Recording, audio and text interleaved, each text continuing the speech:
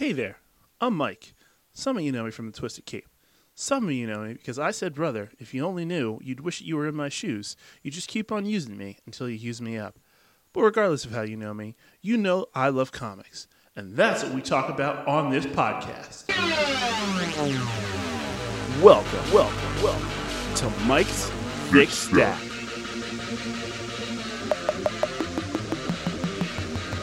Oh, hell yeah, everyone. Welcome to the show. Recording this week at my bunker. Of course, things stay different now. Comic book stores still closed. Comic distributors still shut down. We're still all under quarantine. So, I'm going to just keep this thing moving. And we're going to do some older stories this week. I'm very much excited to discuss with you. As always, you start by rating the thickness of my stack. Oh yeah, Mike's Thickometer. So there's a few stories here, and just based on the amount of stuff that's here, man, baby, these things thick. I'm gonna go 8 out of 10. That thickness is high on Mike's Thickometer. I look forward to it.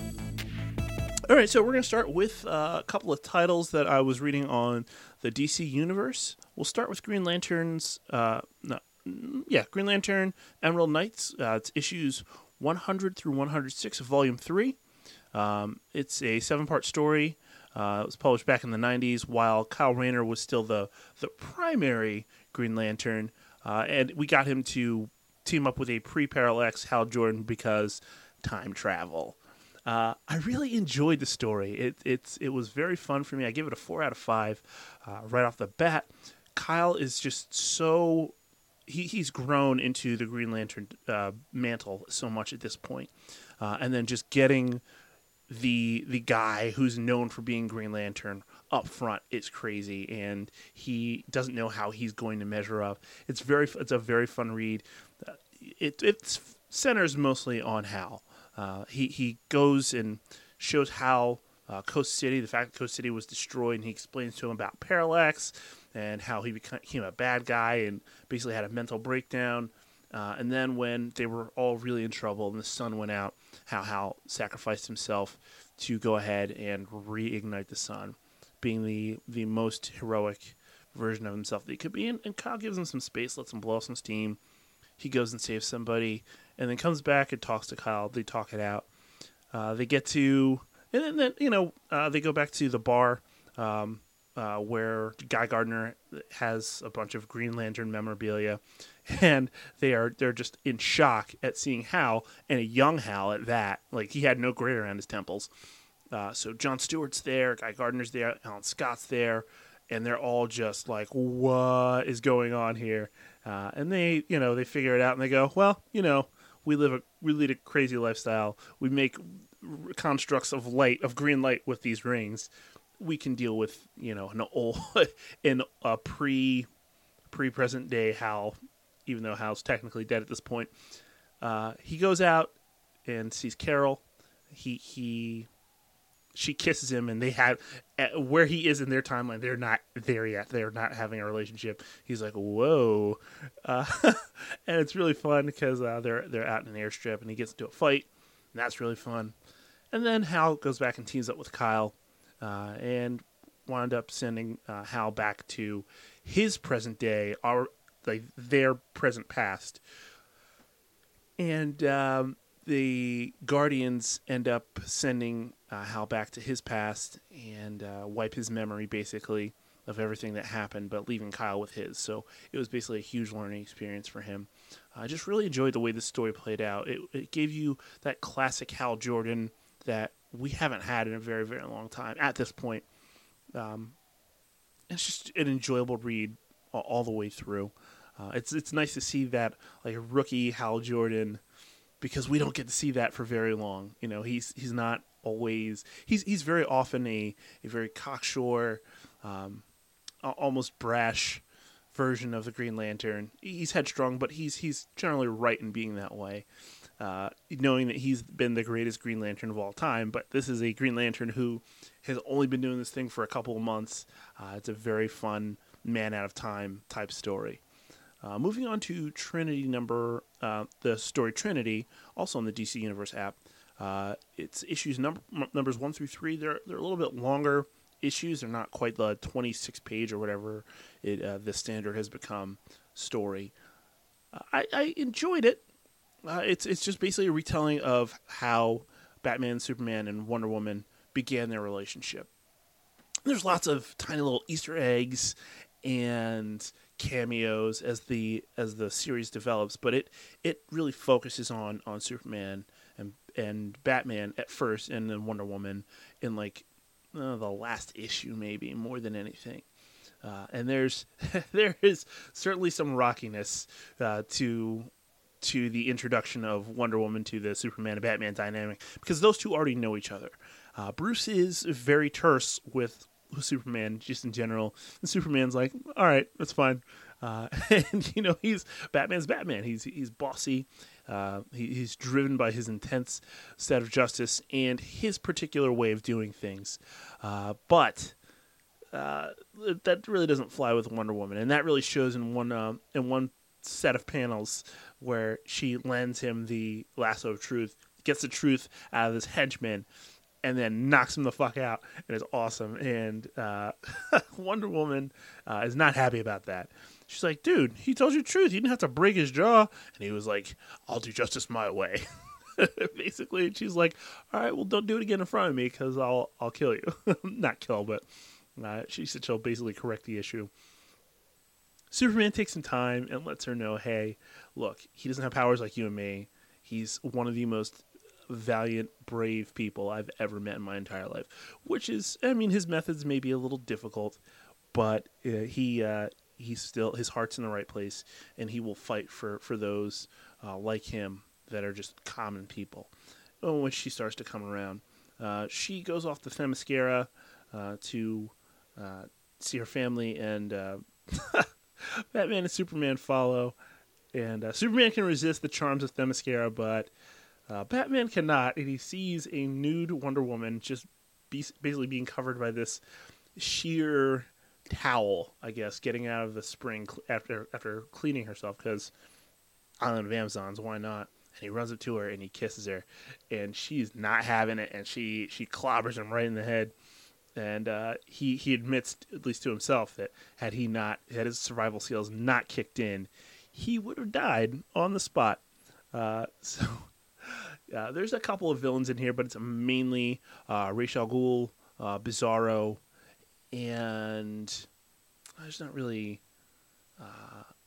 There's like an Amazon in there, but I can't remember her name, and she wasn't really all that important to the majority of the story. All that's important about her is she was rejected. She was on an Amazon reject island that was, in the realm of man, and she thought she belonged, which caused her to team up with Ra's. And then she deserts Ra's, and she turns on him, and then hangs out Themyscira. Yeah, it's a good time. I gave this book a 3.5 out of 5. It was fun to read. I like the different telling. The art I generally enjoyed.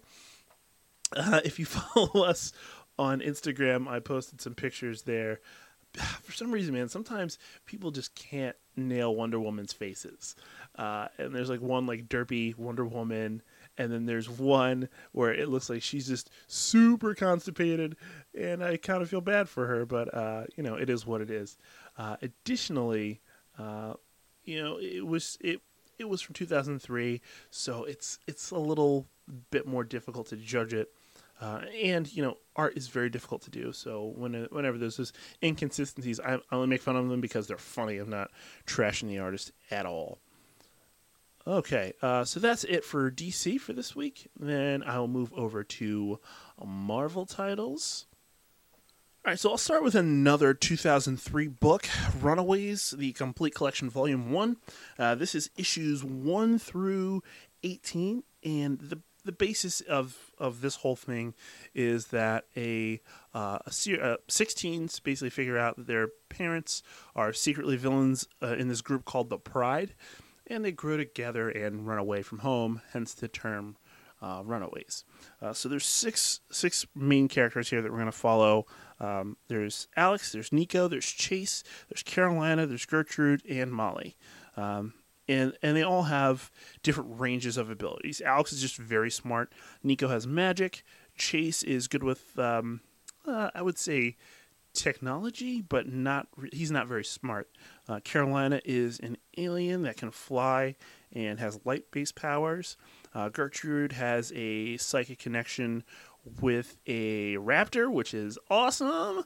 And Molly, who I believe she's a mutant and has super strength, but she also gets incredible exhaustion directly after using her strength. So it's prudent for her to take her time there.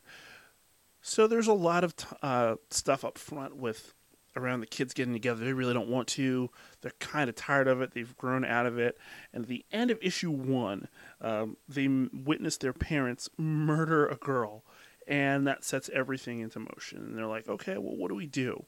They try and start talking their way around it. Obviously have no idea why their parents would do such a thing. So they all decide, okay, we need to try and find some answers. And they all look for ways to find answers and go through stuff of their parents at their parents' homes under the cover of night, and then decide, all right, screw it, we're gone, and run away.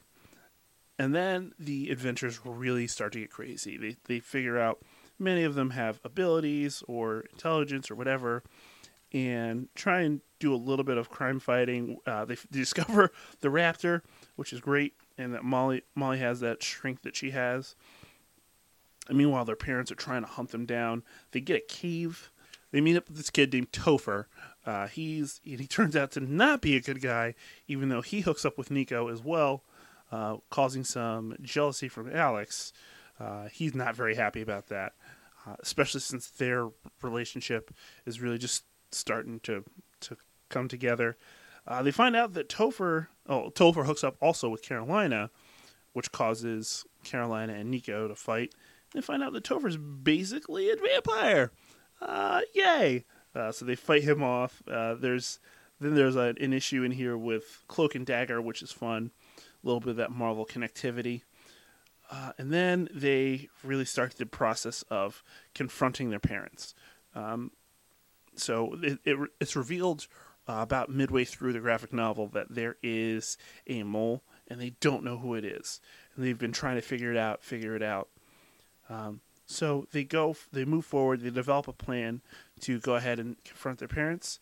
They go and do that, and as soon as they confront their parents, there's a turn, and the traitor is revealed, and it turns out to be Alex, who, has been with you the entire time. He's been set up to be the main character here, and, he turns and says, he's basically trying to do it for his parents. He's saying, he's fully responsible. He's trying to prove his responsibility to his parents. And in the process, it gets revealed that the parents are doing this for an alien being, and that alien being winds up killing Alex. And the team scatters.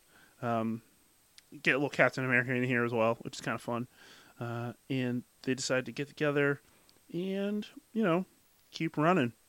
And it's a really strong first series here. I really want to read the rest, but it is almost impossible to find and track down. And if you find it, it's very expensive. So I would highly recommend it. I give it a 4 out of 5. It's just such a good book, and the art is very unique to that book. I haven't seen that very many other places. All right, and then the final Marvel book we'll get here is Silver Surfer Volume 5, which encompasses the 2016 series, number 7 through 14, the end of Dan Slott's run. This book is called A Power Greater Than Cosmic. This is the end of Dan Slott's run with the Silver Surfer Norrin Radd and Dawn Greenwood. To say that this book is nothing short of emotional would be an absolute lie. And the beginning starts out really fun, just a bunch of silliness, but then towards the end, it becomes a little bit more heart-wrenching and tough to read because you've become so attached to the characters here, and it maintains this beautiful almost cartoonish art style throughout.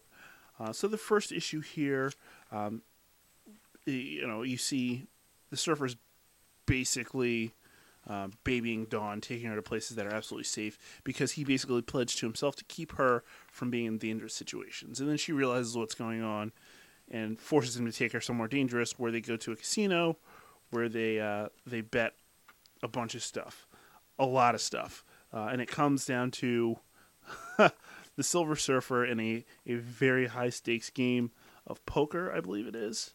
And he goes and plays, Silver Surfer goes and plays against the Grand Master. And so he's lost several things as time has gone on here. He's no longer silver, he is gold.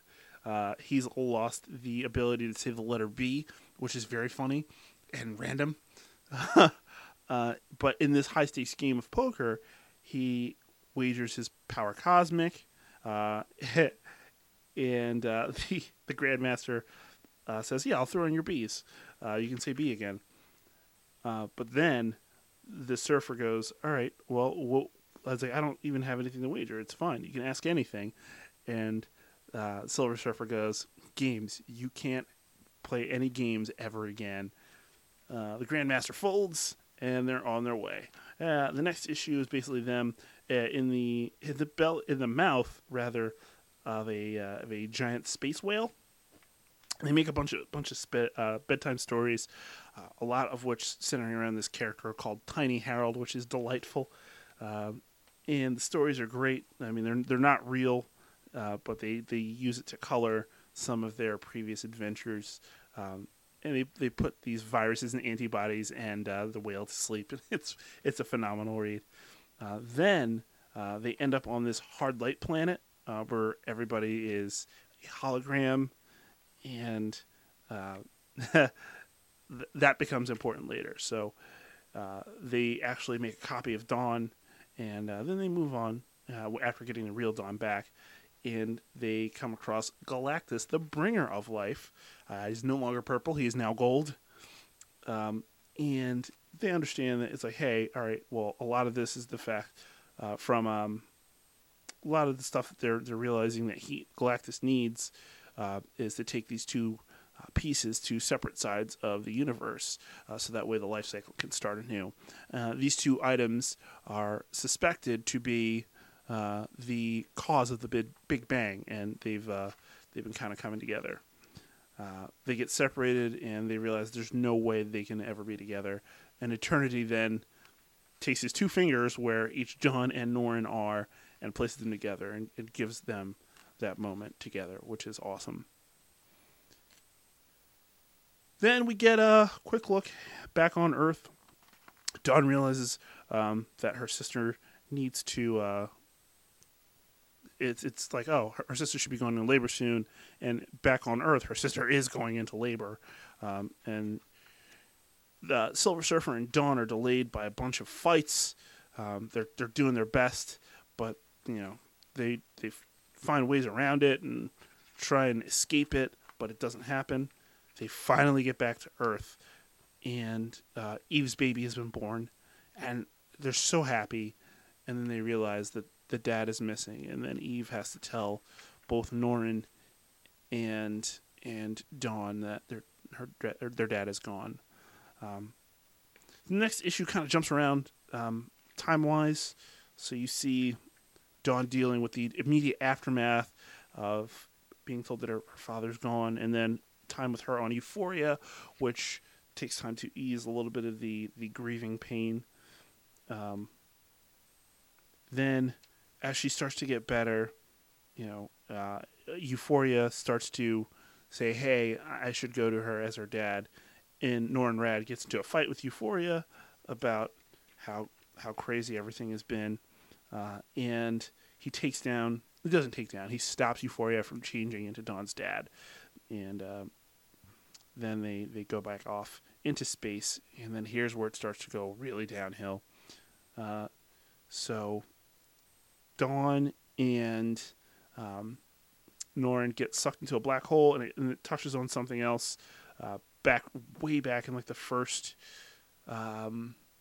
I think it's the first volume of the series that Dan Slott wrote. It's a incredibly cool comic where they pass each other in a black hole. So the origins of that are basically revealed.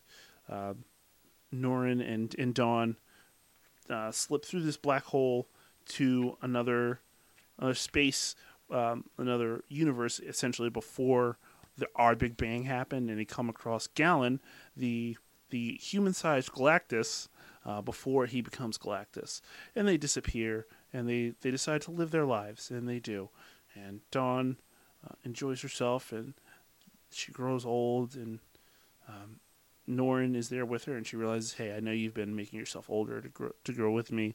You can stop pretending now. And she dies, and it's really sad.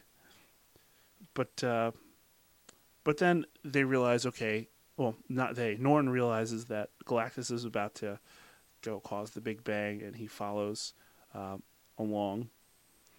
And this last issue is basically Norrin explaining what happened to Dawn's family and how he's revealed himself, because he has been basically in their lives as this guy Norville Rappaport for years upon years, and he keeps showing up until this point in time, and then he finally emerges as the Surfer, and once he does that, he's already been through the Big Bang.